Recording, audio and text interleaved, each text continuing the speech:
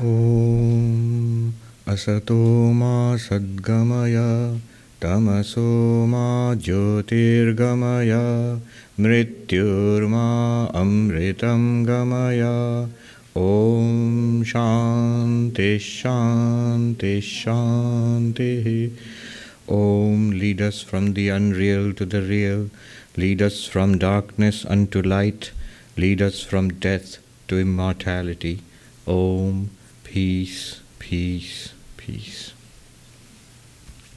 This morning, the subject is a hymn to the Devi. This is about the Devi Suktam, a magnificent hymn found in the Vedas, in the Rig Veda.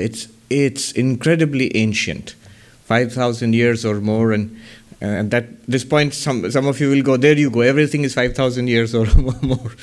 But it is very ancient. In fact, a couple of days ago, I was listening to a discussion in which one of the participants was Jessica Fraser. She's a professor of Indian philosophy at Oxford University.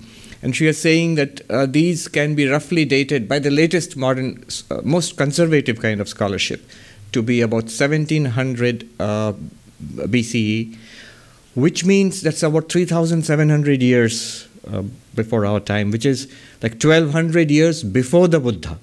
So more than 1,000 years before the Buddha. So 3,700 years, 5,000 years, give or take, 10 or 12 centuries, Yes. So incredibly ancient.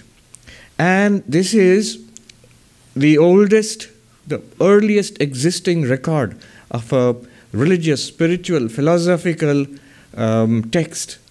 And the first teaching by a woman, by a rishi who was a woman all those centuries ago, a voice coming down to us, recorded perfectly, transmitted exactly in the language in which she spoke. We have heard it chanted many times because this is the time when we worship the Divine Mother in the form of Durga, you can see. And one of the common practices during this time, which is called Navaratri in Hinduism, is to chant the Durga Saptashati, the Chandi. And the Chandi is always chanted with the Devi Suktam, with this hymn. So the hymn to the Divine Mother, and part of that is this particular hymn to the Devi. Who was she? We know that her father was a rishi, a sage, who the ones who saw the Vedic mantras, the rishis, Rishaya Mantra Dashtara. The rishis are the ones who saw the mantras, literally saw these truths. That's where the whole idea of philosophy comes from in India. If you see the word for philosophy in Sanskrit, it is darshan, literally to see the ultimate truth.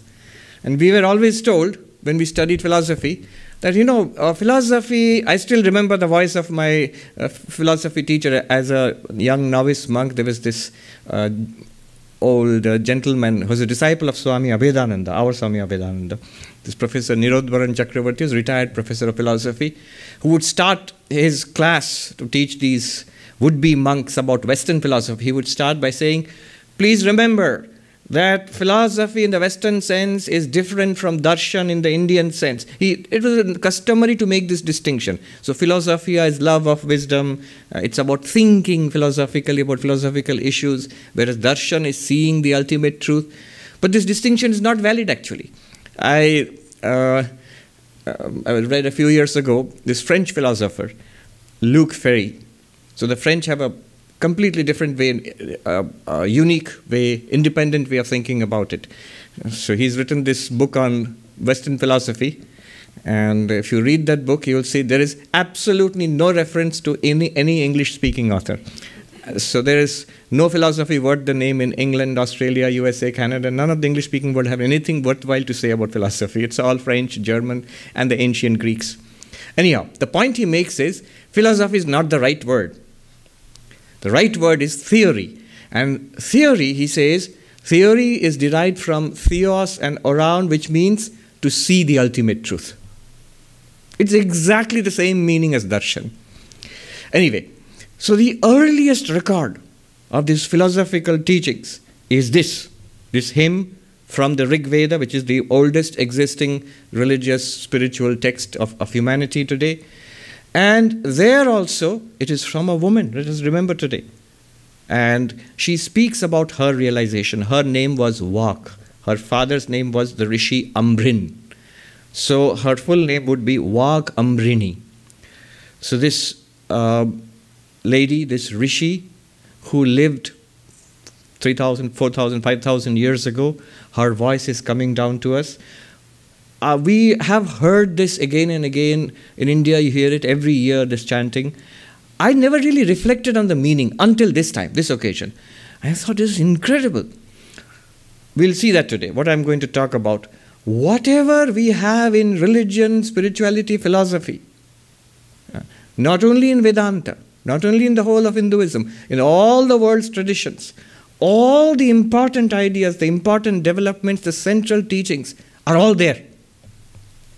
Thousands of years before the other rishis, before the Buddha, and before Shankara, before the Upanishads, historically speaking, before all that we do, our Rigdrishya Viveka and Aparoksha Anubhuti, the seer and the seen, and the 5 levels of the human personality, pure consciousness, existence, bliss, Brahman, Atman, all of that, before all of that, before God and religion and avatar, or before all of that, all of these ideas are already there. What that lady said nearly 5,000 years ago, I feel we have not gone 1 inch beyond that in these 5,000 years of history. That's a tremendous claim to be making, but we'll explore that today. This incredible hymn. So it's in the Rig Veda. What I'll do is I'll request our IT team. Let's hear it first before we go into it. Let's hear it in 2 versions. One version will be the precise, correct Vedic chanting, the way it is technically correctly chanted. So that we will hear first. And then there is the more familiar version, more familiar to us in Bengal, for example, which everybody in Bengali families, you wake up on Mahalaya and it's playing the Biren Bhadra performance. There's a beautiful chorus rendition, chorus singing of the same sutra, of the same suktam. So first, the correct Vedic chanting. Devi Suktam, please. Aham rudrebhirvasubhischaraam yahamaadityairuta vishvadevaihi aham mitravaruno bhabi bharmyahamindragni aham ashvino bha aham soma mahanasam vibharmyahan tvashtaramuta pushanam bhagam aham dadhami dravinam havishmate supravye yajamanaya sunvate aham rashtri sangamani vasunan chikitushi prathama yajñānam tamma deva vyadadhav purutra bhuristhatram bhurya veshayantim mayaso annamatiyo vipashyati yah praniti yaim shrunotyuktam amantavo manta upakshiyanti shrudhishruta shraddhivante vadami ahameva swayamidam vadami jushtam devebhirutamānuṣebhihi yang kāmayetantam ugram krinomitam brahmānantam rishintam sumedhām aham rudraya dhanurātanomi brahmadvishesharavehantavāu aham janāya samadam krinomi aham dyāvā prithivī āvivesha aham suve pitaramasya mūrdhanma yonirapsvā antah samudre tato vitishte bhuvanānu vishvotāmundyam bhasmanopasprishāmi ahameva vāta iva pravāmyārabhamānā bhuvanāni vishvā परो दिवा परयेना पृथिव्यै तावती महिना सम्बभूव हरिः ओम्.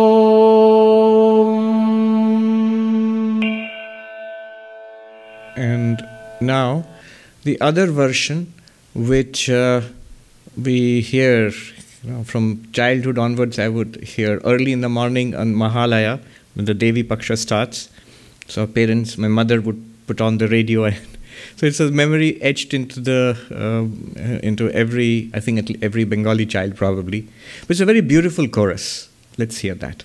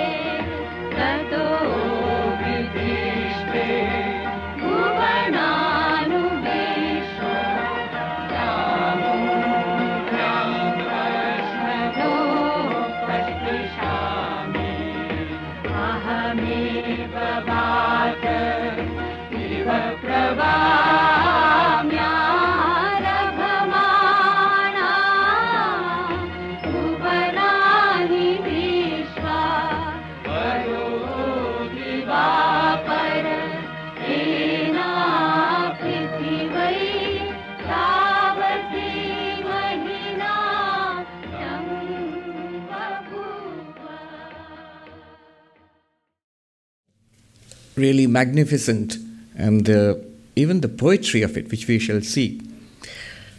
So, what does she say here, which is so significant, so amazing? First, she says, she opens in a very high tone. You see, here she is speaking of her own realization. See, she is enlightened. She realizes identity with Brahman. So she is speaking now not only as this person who has become enlightened, but from the perspective of Brahman, from the perspective of the ultimate reality. Now in Vedanta we will ask this question: which perspective is she speaking from? From the absolute perspective of existence, consciousness, bliss, Brahman, Nirguna Brahman? Or is it from the perspective of God, Saguna Brahman? Both. So you will see how easily she moves between the absolute Brahman and the personal God. She is moving back and forth, and the enlightened person. So amazing. So she opens, the theme is Aham Rudrebhir Vasubhishcharamyaham. I am all the Vedic gods. She says to her community, the Vedic people. So the religion at that time was, they had these extensive fire rituals, which were called yagas or yajnas. And the offerings were made to gods, and these gods were gods with small g. So they were forces, they were beings which controlled the entire universe. So a variety of these beings, and the purpose was to get their blessing so that you would get what you want. The worshippers would get what they want in this life or the next, children, empires, cattle, abundant crops and rainfall, and heaven in the next life, and so on. So the various Vedic gods, she says, the Rudras, who are 11 in number, the Vasus, who are 8, the Adityas, who are supposed to be 12 in number, the Vishvedevas, which are 13 in number, the primary gods of the Vedic pantheon, Mitra, Varuna, Agni, the fire god, Indra, the Ashwin twins, Somadeva, Twashta, Pusha, all of these. What about them? Ultimately, they are one reality. And look at the confidence of this lady. Throughout, every verse begins with Aham, I. I am that which you worship as the Adityas, as the Rudras, as Indra, as Varuna, as Agni. I am that one reality shining in and through all of them. All the powers that you see manifested in nature, which you deify and worship as gods in the Vedic pantheon, they are not many. They are all one reality, and I am that reality. She's speaking as the personal God. See, this is thousands of years before the great monotheistic traditions arose in the Middle East. At least 2,000 to 3,000 years before the beginning of Judaism, 500 years after which comes Christianity, 800 years after which comes Islam. Long before that, the development that God is one reality. Here is Vak, the Rishika Vak Ambrini. She is saying, I am that one reality, which appears as all the divinities that humanity worships. But there's a little twist here. That one reality is female. I am that. Yes, God exists, and God is a woman, which is in direct counterpoint to the idea that in the Middle East, when the Abrahamic traditions arose, it's a male God which comes up there. And of course, God is neither male nor female. It's beyond gender. But when you express it in this way, she takes this route that God, the divinity which is expressed, is the mother of the universe. The deity is female. If you conceive of a deity as a personal God, conceive of it as mother. Aham dadami dravinam havishmate supravye yajamanaya sunvate. Think of the great religious activity of the ancient Vedic people, where across at least the Gangetic plains there would be these ashrams, there would be these great fire sacrifice altars, and flames rising up and smoked into the sky, and the sonorous chanting of the Vedic priests and the devotion of the masses all around. This was religion. And she says, all that you offer into all the deities, expecting anything that you want, all that you offer comes to me. Through all the deities that you offer, it comes to God, to the one God. And everything that you get from these rituals, whatever you get, worldly, otherworldly, all that comes from me also.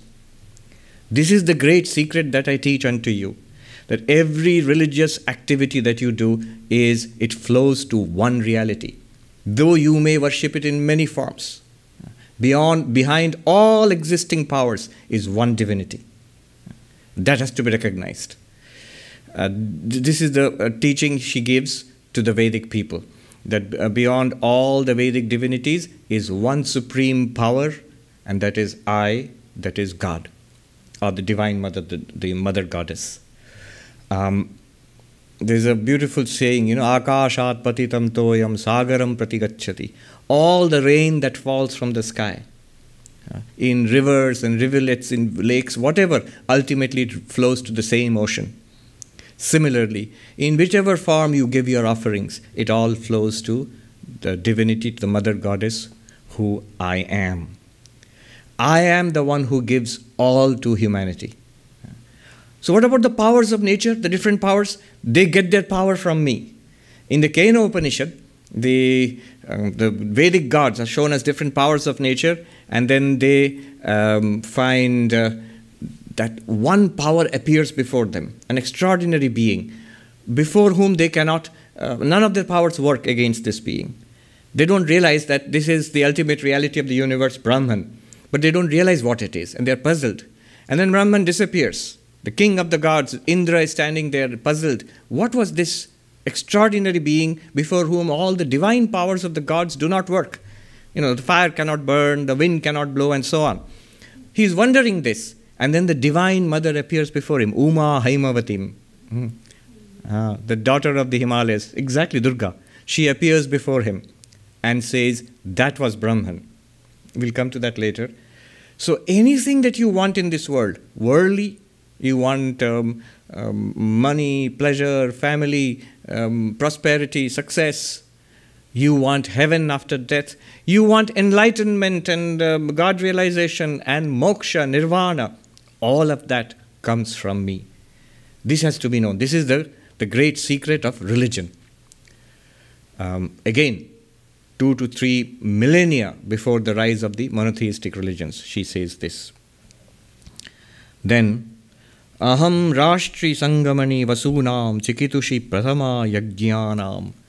The sheer language. See, even this is Vedic Sanskrit. And you can notice here, those who study Sanskrit, they notice here a kind of vigor, a freshness, simplicity, power and freshness, which later on becomes more ornamental, more maybe subtle, more sophisticated maybe. But here it is just sheer, it's natural freshness. I think it was Thoreau who, reading the Gita and the Upanishads, says that when you read these pages, you come into contact with the dawn of civilization. The first light of civilization, you see, is the freshness of the human mind. She says, what does she say here? I am the mother of all nations, Aham Rashtri. By the way, for Vedic scholars who might be wondering, where do I get these interpretations from? So 2 sources. One is Sayana, who is the great commentator on the Vedas. That is, of course, one source. The other one is not so well known. It's more modern, which is Dr. Mahanamavrata Brahmachari. He was a great Vaishnava teacher in Bangladesh and in Bengal also, very well known. But there's an interesting connection between him and America. Many people all around the world have heard of Thomas Merton, probably the most famous Christian monk of the 20th century, Thomas Merton. Now, Mahanamavrata Brahmachari was he came to the United States. He did a PhD in theology in Vaishnava studies in the University of Chicago. So this young Indian scholar, he met this young American man, and that man was very interested in Eastern religions, which he maintained throughout his life. But this Mahanamavrata Brahmachari encouraged this young American man to investigate Catholicism, which led him to ultimately become the famous Catholic monk Thomas Merton. So that story is very interesting. So he has written a book, Chandi Chinta, which means reflections on the Chandi. So where there's a chapter on the Devi Suktam, which I'm using for interpretations. Vagambrini, the Rishi, she says, I am the mother of nations. I am the source of civilization. What does that mean? Let me tell you an interesting thing I read last year, or year before last. You know this book, Sapiens, Yuval Noah Harari? A very interesting take on history. I've always been interested in history. A lot of people find it boring, but I assure you, if you read this book, you will not find it boring and you'll get an interest in history. Now, there is one section in which he talks about the well-known orthodoxy in history, that how did religion originate? So, first of all, you need for religion, you need a settled life. So, that means agriculture has to be there. Agriculture means people settle down. You cannot be a hunter-gatherer, you cannot be a forager if you are cultivating fields. So you settle down, you build a village. And then part of that organization leads to organized religion. Some kind of religious activity starts. So before that also there were religious beliefs, some kind of proto-religious beliefs. But what we today recognize as the roots of religion, that started with settling down, villages and agriculture. And then there'll be in the middle of the village somebody builds a temple or something. Yuval Noah Harari says no. Religion did not arise from the beginning of civilization. Civilization began from religion. How? He says that recently in southeastern Turkey, there's a site which they excavated, and they found these huge stone pillars, several meters high. Some of them were 7 tons, and one partially finished stone pillar was 50 tons. Huge stone pillars with inscriptions and engravings, meanings of which we don't understand today. Now, such pillars have been found also. The most famous of them is the Stonehenge in England. But the ones found in Turkey and the ones and the Stonehenge, there's a difference in age. Stonehenge is about 2,500 BC. The ones found in Turkey are 12,000 years ago, about 9,000 BC to 10,000 BC, so now 12,000 years before our time. Clearly before the beginning of agriculture, as far as we know. Before the beginning of agriculture, before the beginning of village life, certainly before the beginning of cities and nations and all of that. More than 12,000 years ago, you find these huge stones, clearly some kind of religious significance, nothing else, religious significance.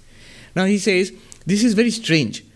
How did hunter-gatherers, foragers, little groups of little tribes, even like small tribes, if you're a forager, hunter-gatherer, you cannot maintain too many people like that. So you have to have very small in number.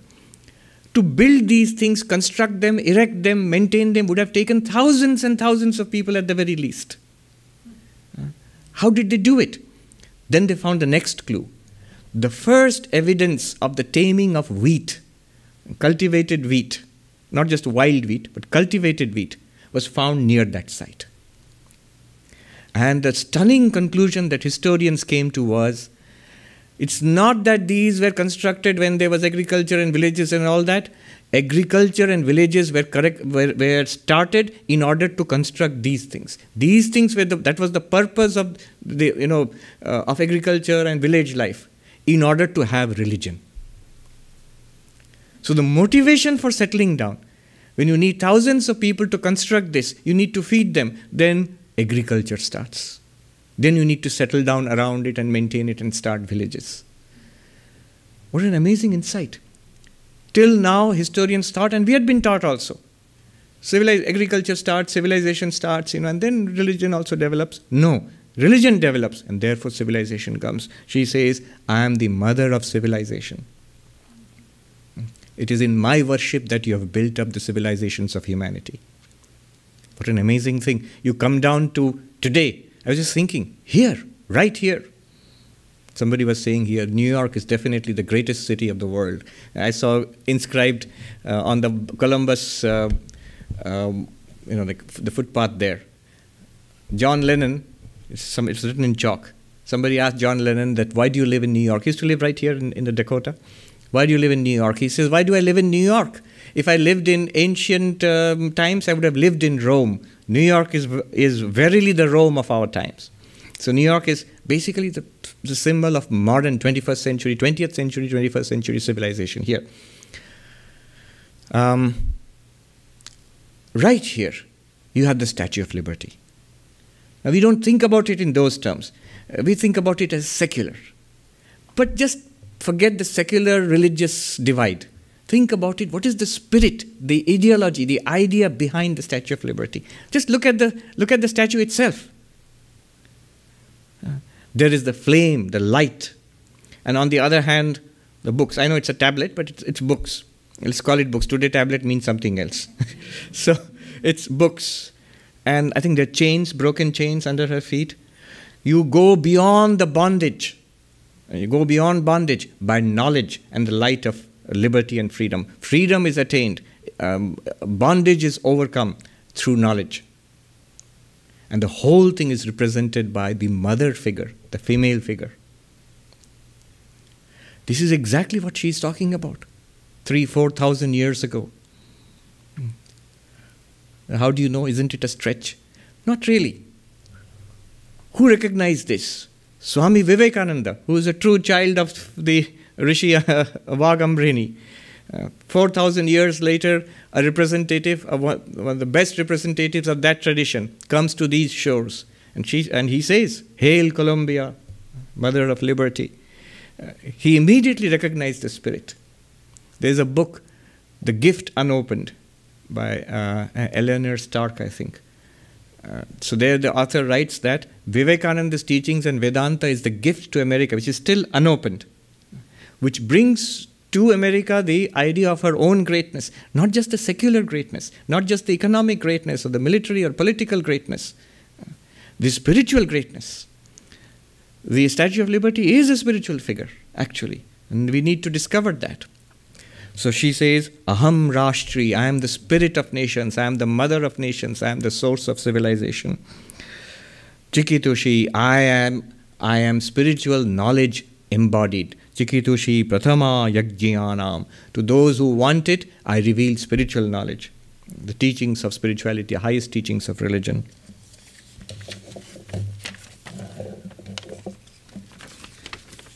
Going ahead. Then next, even more amazing. Mayaso annamatti yo vipashyati yaf praniti ya im srinotyuktam. All beings who eat, consume food and live on food. You see, you all who see and you hear, all life, it is sustained by me, in and through me. Now what is amazing about this? In the Keno Upanishad, which if you look at it historically, now I'll just mention here, traditionally, if you ask a traditional Vedic scholar, they will completely reject all this historical analysis. They will say the Vedas are timeless. It's not that she came earlier and the Upanishads came later. They're all timeless and revealed together. But let's do historical analysis. If you do historical analysis, then she came earlier and the Upanishads came later. Centuries later, you find in one of the most important, extraordinary Upanishads, Keno Upanishad. It starts with Keneshitam patati preshitam manah kena prana prathama prayiti yukta keneshitam vachamimam vadanti chakshu shrotram kaudeva yunakti. What does it mean? Impelled by what do these words come out? What illumines these thoughts in the mind? From where do these thoughts arise? By what does one speak? By what Kaudeva, what bright being enables me to see and hear and smell and taste and touch and breathe? All the activities of cognition, the sense organs activity, the activities of thinking, the activities of the motor organs, eating, walking, talking, all of that. What is the one light which illumines all of that? And then the Upanishad itself answers in paradoxical language. Shrotrasya shrotra manaso manoyad vachoha vacha saupranasya prana chakshusas chakshur atimuchya dhira Pretyasman lokad amrita bhavanti. You ask, what is that which shines in and through all our cognitions, our perceptions, all our activities? It is that one light which is the ear of the ear, the eye of the eye, the mind of the mind. You ask, how do I speak? And don't tell me. The speech of the speech, you're right. The speech of the speech, the breath of the breath.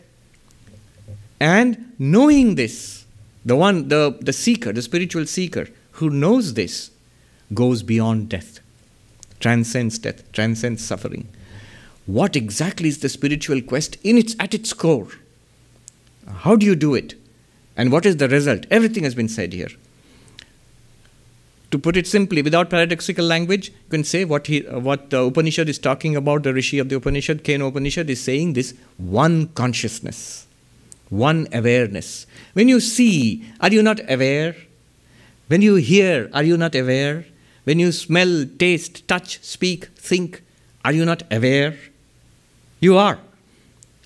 Seeing, hearing, smelling, touching, thinking, speaking, these are all different activities. But is the awareness behind all of them, is the awareness in itself different? No. It is one reality which shines in and through all of these activities and gives us that first-person experience. So you'll say, now he'll speak about the hard problem of consciousness. No. So the first-person experience is made possible by this one non-object, pure subject awareness. The light of this awareness, what the Buddhists call the clear light of the void, shining in and through. So, she says, I am that light. She is not only the cosmic power behind all the gods which controls the universe, which is the recipient of all worship, the source of civilization, but in each of us, in our lives, whatever is going on in our lives, it is all possible because of that one light which is the Divine Mother, which is the core of ourselves. That shining, all else shines. By its light, all is lit up. Tameva bhantam anubhati sarvam tasya bhasa sarvamidam vibhati. Kathopanishad. What is that light? It is the Divine Mother. She says, I am that light. What is that light? It's you. It's our real nature. I am that light which shines through every activity of life. It's only because of her. Without that light, all darkness. Imagine, if I cannot hear, I'll still be aware, but I'll be aware that I can't hear anything. I'm deaf. If I can't see, I'll still be aware. It'll just be a dark world, but I'm aware that I can't see anything. But reverse it. Suppose eyes are functioning, brain centers are functioning, ears are functioning, but awareness is not there. Then, will it be that I can hear, I can see, but I'm not aware, that's all. Impossible. You're laughing. And impossible. Correct. It's so ridiculous. The world will go dark for us without awareness. Awareness is that which makes entirety of life possible. The experience of life is possible because of awareness. She says that is one awareness. And it is an immortal light. It is I. I am that. It also means I am that means she is speaking as God, as the Mother Goddess. But you are that. Your real nature is that. So you and she are one reality. What is the reality of God or reality of the Mother Goddess? And the reality, your reality, one and the same. This is the meaning of Tattvamasi, that thou art. When we say Aham Brahmasmi in Vedanta, I am Brahman, we don't mean anything more than that. We mean that pure awareness, pure consciousness. That light which shines through all our activities, thoughts, feelings, experiences of life. There's more to it, but we'll get to that. Then she sounds a note of warning. Amantavo mam ta upakshiyanti.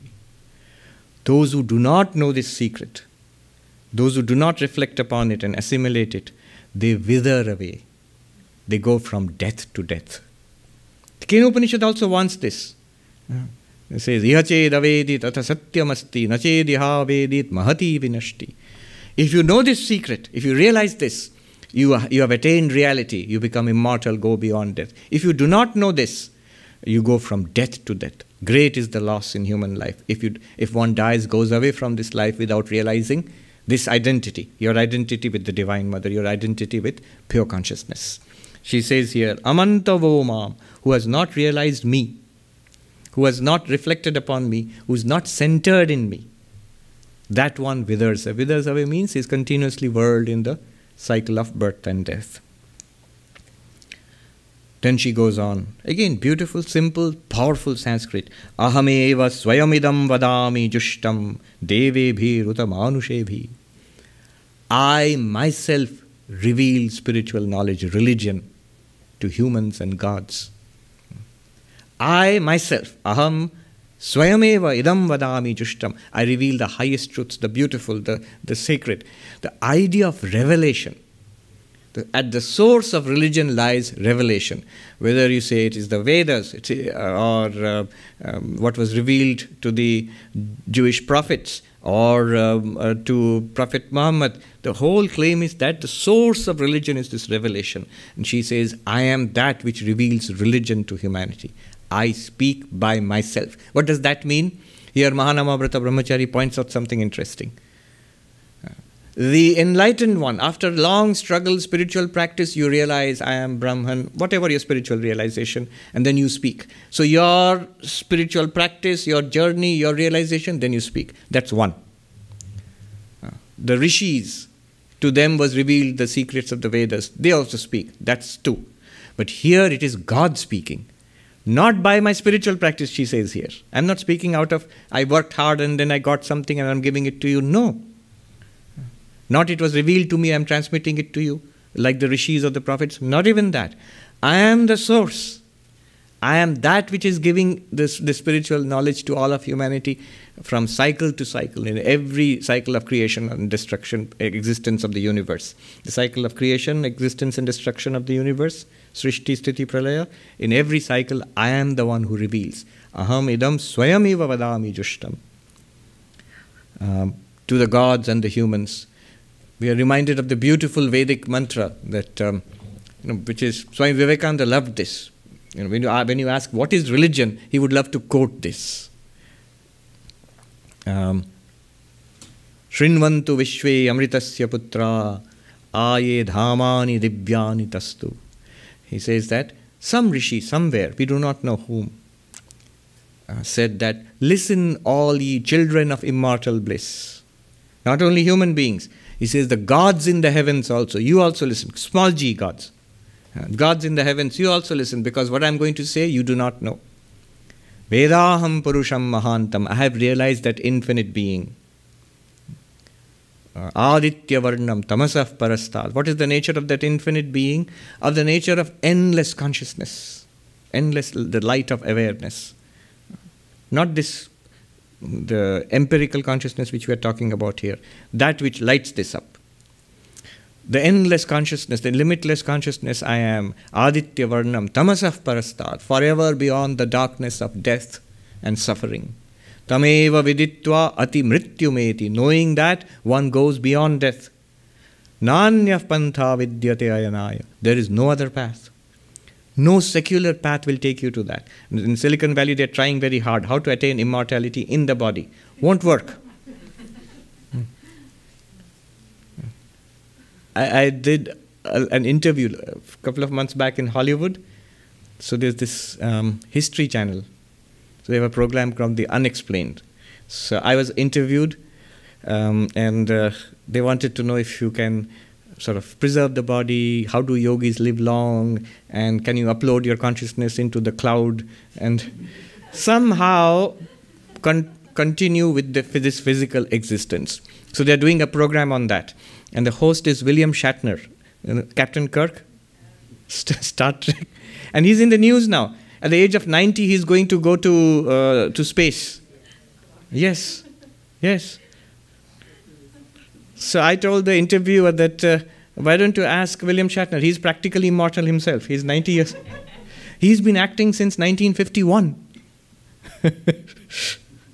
So he's practically immortal himself. The only way to attain immortality is to realize the immortal, which is that existence, consciousness, bliss, the absolute. And she says, I am that which reveals this truth. She's speaking here as the personal God, the God of religion. Swayam idam vadami. To human beings and to gods. Exactly the language of the rishis. And that rishi who spoke this, which Swami Vivekananda quoted, she must have been centuries, if not millennia, before that rishi. Then again, another very, very important, beautiful truth. Yam kamaye tam tamugram krinomi, tam brahmanam, tam rishim, tam sumedham. Whoever worships me with devotion, whatever they want, I give them that. This one I make Brahma, the creator of the universe. That one I make a rishi, and the other one I make the greatest intellectual that there ever was. Tam brahmanam, tam rishim, tam sumedham. It all comes from her. It is her gift to give.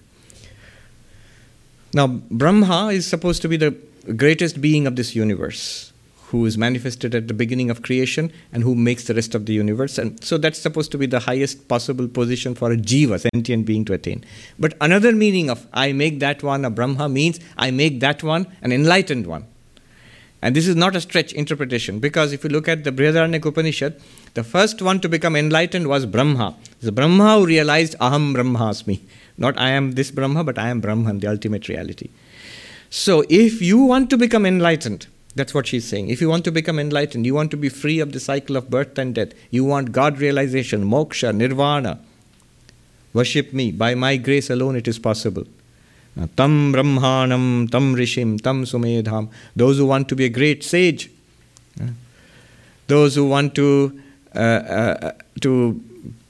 become Einstein or something like that.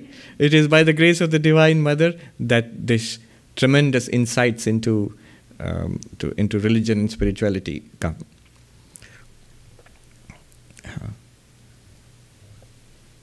I remember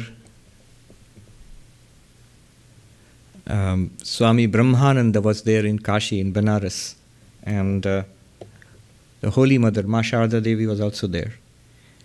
So she asked somebody to go and ask Rakhal, Swami Brahmananda, why do you need to worship the Divine Mother?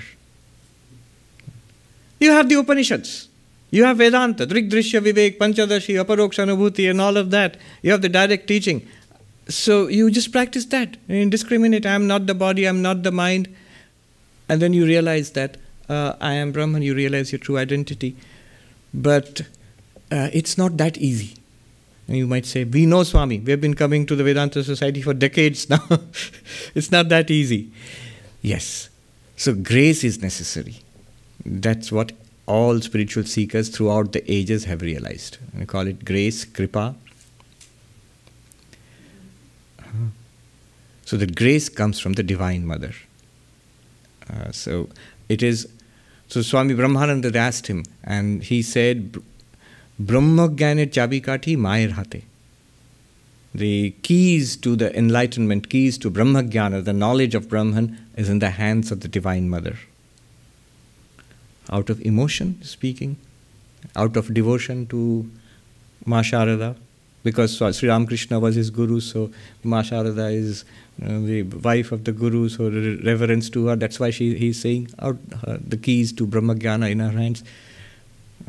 4,000 or 5,000 years before that, Vagamrini, she has said, Yam kamaye tam tamugram krinomi. I raise that one, the one who worships with any particular desire, I raise that one to the heights of excellence, to the Everest of excellence.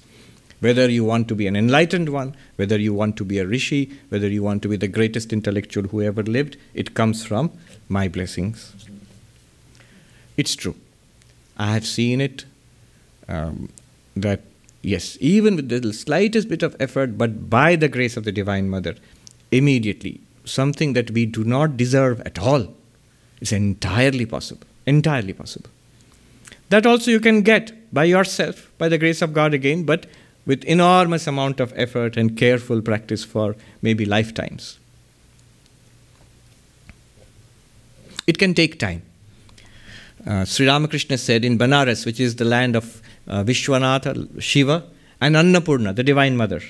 So Annapurna is the one who gives food. So the language Sri Ramakrishna used is that no one goes hungry in the land of Annapurna. You will be fed, but Some are fed in the morning, some in the afternoon, some in the late afternoon, some have to wait till evening. What is morning, afternoon, late afternoon, evening? Doesn't seem much. You have to wait. A little hungry you may be. This is the life, the day of the universe.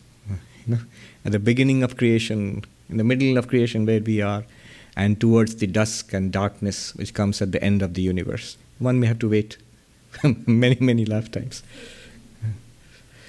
I'm reminded of this silly little joke I had read in Reader's Digest many, many years ago. So this man, he prays to God, and God appears before him. What do you want?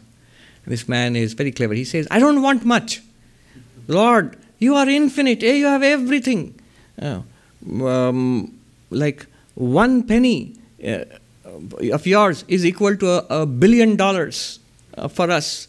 All I want from you is give me 1 penny from your treasure house. Which is equal to $1 billion for me. That's all I want. That's easy for you, isn't it, Lord? The Lord says, you're right. 1 penny is equal to your $1 billion. I'll give it to you. Wait for 1 second.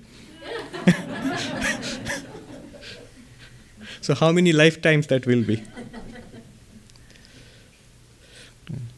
So, there was one devotee of the Holy Mother, very devoted person. He got initiation from the Holy Mother, Ma Sharada Devi, and long after she had passed on, he suffered a lot in his life. Many family problems, health problems, and even family problems, terrible stuff. But all throughout, he maintained his peace of mind, devotion, with a sort of serene heart. He saw through all of that. He used to say that when I got initiation, the mother looked at me carefully and she warned me, said, Baba, my child, I see that you have a little suffering in your life. And she did this. This is the way the Bengali women speak. They say, when they mean a little, they mean this. And he says, this is what is little suffering. If she had said, if you have a lot of suffering in your life, what would have happened? This little suffering is, I'm devastated by this.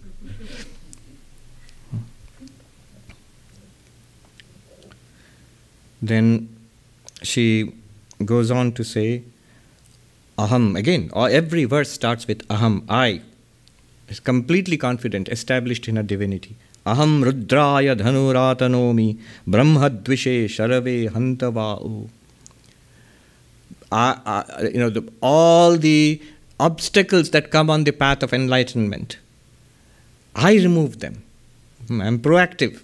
I put the arrows on the bow of the mighty Rudra, who destroys all the enemies of the spiritual seekers. That means every obstacle that comes in spiritual life, I'm on your side. Never fear. Everything will be overcome and you will attain to God realization. I am the one. Look at the poetry. I fix the arrows on the bow of Rudra, the mighty Rudra, who takes aim at all the obstacles and the enemies of those who seek Brahman. So I do that. Then another interesting part, Aham janaya samadam krinomi aham dyava prithivya vishesha. It's like a war cry. I make war for the benefit of humanity, for the benefit of my children. I make war. I pervade the earth and the sky and I make war. Now this is interesting. Let's face it squarely. Throughout history, tribes have fought against other tribes. Cities and nation-states have fought against other cities and nation-states. And everyone has claimed God is on my side. And not only that, even further and even worse, I'm fighting for the sake of God. I saw at Harvard University, there is the beautiful memorial church.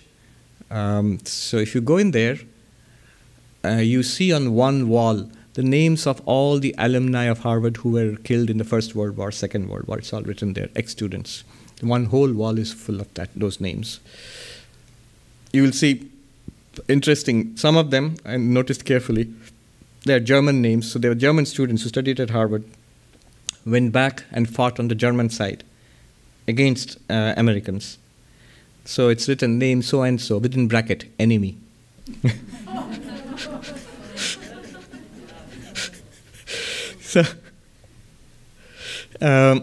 but still student, our student. Yeah. But anyway. Now notice the amazing confluence. It's so interesting. Church, university, war, religion, education, warfare, all coming together in such an amazing way. It's a fact. We cannot turn our eyes from it, that God has been invoked in the worst of human enterprises, a war. That's a wrong use of religion. That's an abuse of religion. But that spark is there. Still, it's also a fact that that there is this spirit which comes forward to protect humanity in its worst times, when the forces of evil are strong and powerful. In the United States, here you say the last good war was the Second World War, they say. And we don't have Bill here today. So we actually have a Second World War veteran, somebody who fought in the last good war. What is this last good war? Where clearly the forces arrayed against you are detrimental to civilization, detrimental to the universal order. And so she says, I make war for the protection of people. Janaya samadam krinomi. I engage in war for the protection of people. And I pervade the earth and the skies. Latest concept of air-land battle, I think. Then, highest Advaita, Mama yoni rapswantas samudre, she says, my womb is the vast ocean of Satchidananda, from which emerges the universe, in which plays the universe and disappears the universe back again. Ashtavakra sings, Aham Mai ananta maham bodhau vishwa vichi swabhavata udetu vastamayatu name vriddhi navakshati. I am this infinite ocean of existence consciousness. In this ocean, small waves come up. They are nothing but these entire universes which come up. Let the waves arise, let the waves subside. The ocean does not increase or decrease thereby. Similarly, she is saying here, I am that infinite ocean of existence consciousness. The universe emerges like waves in me. And so when the wave is coming up, isn't the wave still a part of the ocean? Certainly. Isn't the wave still in the water? Of course, it's nothing other than water. And when it disappears, where does it disappear to? Water again. So that commentator Mahanamabrata Brahmachari, he writes very touchingly, what does this mean? This means we are forever on the lap of the mother. It's not that we have come from the mother, now we are distant from the mother, one day God knows where we are going. No, we have come from the mother. We are forever on the lap of the mother, and at death we go back to the mother in the individual sense and in the sense of the entire cosmos.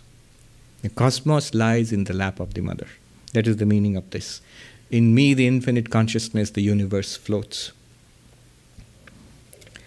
Then the conclusion. Soaring, what poetry. It's really moving. Ahameva vata eva pravavami arabhamana bhuvanani vishwa. At the beginning of the universe, she says, arabhamana bhuvanani vishwa. When the worlds were created, I blew through that like a breeze. Blew through that like a breeze. Later, much later, in Taittiriya Upanishad it is said that tat srishtva tadeva anupravishat. Having created that, I entered into it. What does that mean? It's like, imagine the waves coming up, and the water says, having created the waves, I enter into it. Which means, the waves are nothing but me. The universe is nothing but me. I sustain all the universe by giving it existence. Sat, existence. By giving it light, awareness, chit, and giving it meaning, ananda. So all existence, life and death, is sat. All knowledge, awareness, experience is chit. All meaning and love and seeking and purpose is ananda. And how she's expressing it, she says, as a breeze I blew through the universe at its beginning, investing it with existence and light and meaning. And then she says, even more stunning, the conclusion is stunning. This entire universe comes from me, exists in my lap, and disappears into me. I have invested it with existence, light and meaning. It is nothing to me. She says, I transcend it completely. He says, Paro diva parayena. Beyond this is the transcendent sky of existence, consciousness, bliss, which is my real form. And I pervade this universe also. Swami Vivekananda said, we Hindus worship a transcendent, immanent God. Satchidananda Brahman, which is entirely beyond this universe, beyond time, space, and causation, beyond Maya, is the reality. In Vedanta Sar, the first thing we learn, Vastu Satchidananda Madvayam Brahma. The reality is existence, consciousness, bliss, non-dual Brahman. Ajnanadi Sakala Jada Samuha Avastu. From ignorance downwards, from Maya downwards, everything else is an appearance. She's saying this here. And yet she says, whatever else you see in the universe, that also is I. I transcend it all, and yet I am in and through all of it. Just yesterday I was seeing, a very nice article has come out. Einstein believed in Spinoza's God. But what is this Spinoza's God? And the description is something pretty close to this. What Spinoza was struggling to say, see, God cannot be entirely transcendent. He was struggling in the Orthodox Jewish interpretation at that time. So God is beyond all of this. And it has to be. If God is not beyond all of this, then God is limited and imperfect and terrible. So God has to be perfect. So perfect means you have to save God from this mess. So God is beyond this. Yes, this is a mess. Birth, messy. Life is messy. Death is even worse.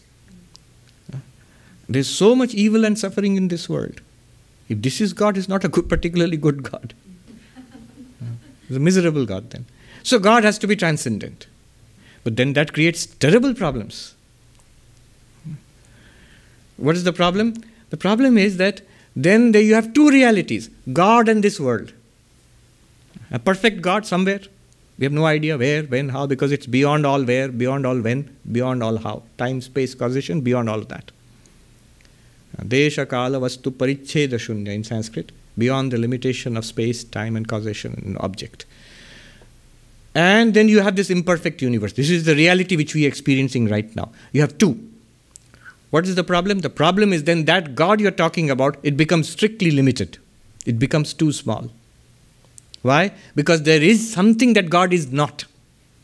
The moment you say that you admit the existence of a second reality apart from God, to that extent God becomes less. This is the problem with all the dualistic, theistic religions of the world. That God is something else. Immediately you are saying God is not God. That God is not worth worshipping. It's a limited entity. Worse, the moment you divorce God from this universe, then God exists only as a matter of speculation and belief. You have no more doors to the divinity anymore.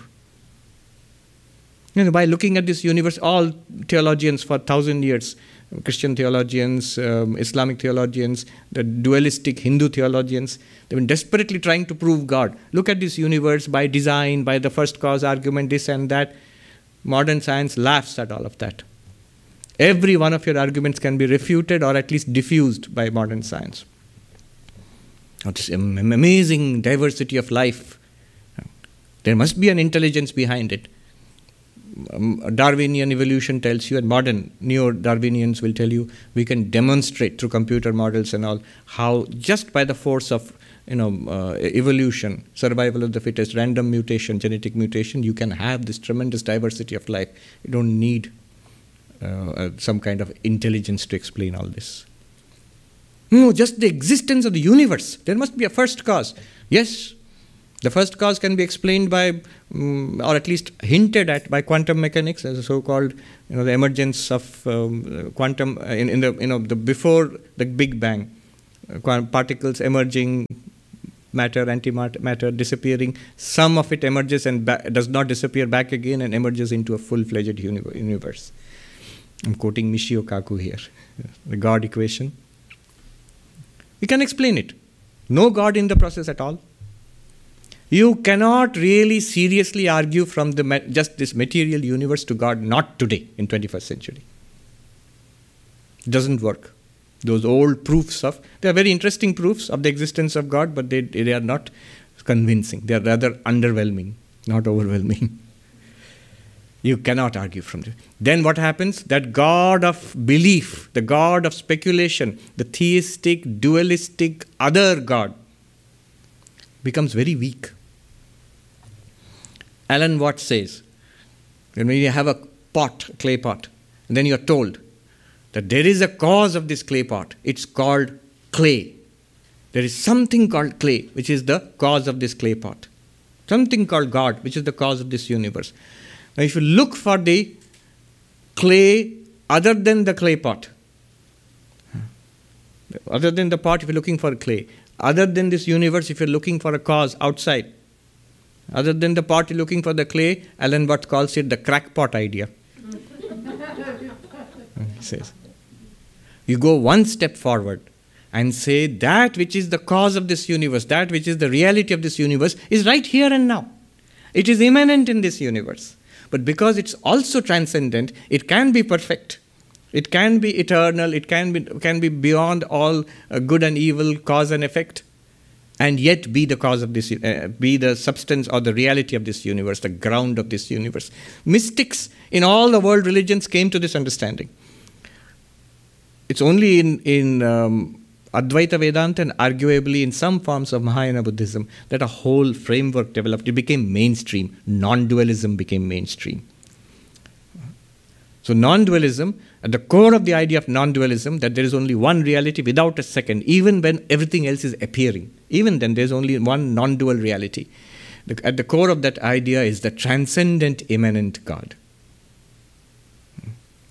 Long before the dialectics of Advaita Siddhi and Khandana Khandakadya, the extraordinarily difficult text of Advaita Vedanta, long before them, long before Shankaracharya, who wrote the commentaries on the Upanishads, Gaudapada, who proved non-causality, Ajatavada, the theory of the non-origination of the universe.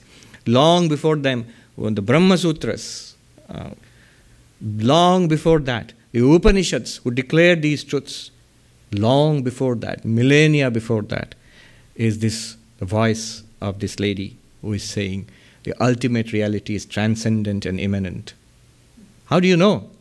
I am that reality. She has no qualms about saying it. But as you are also.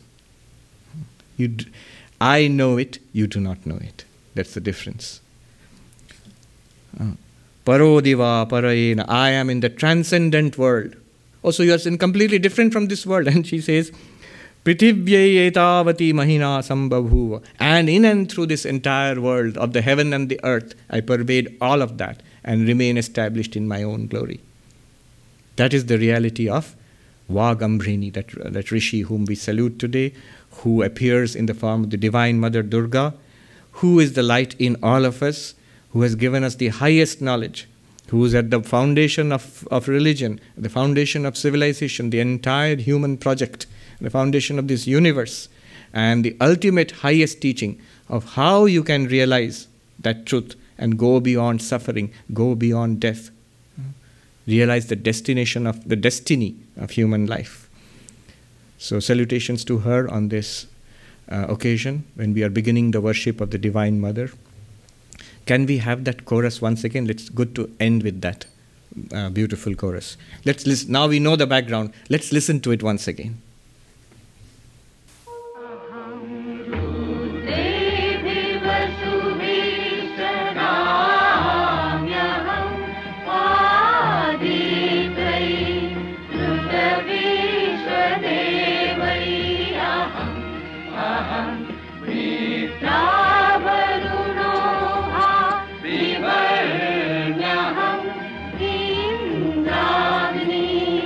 Ahamashino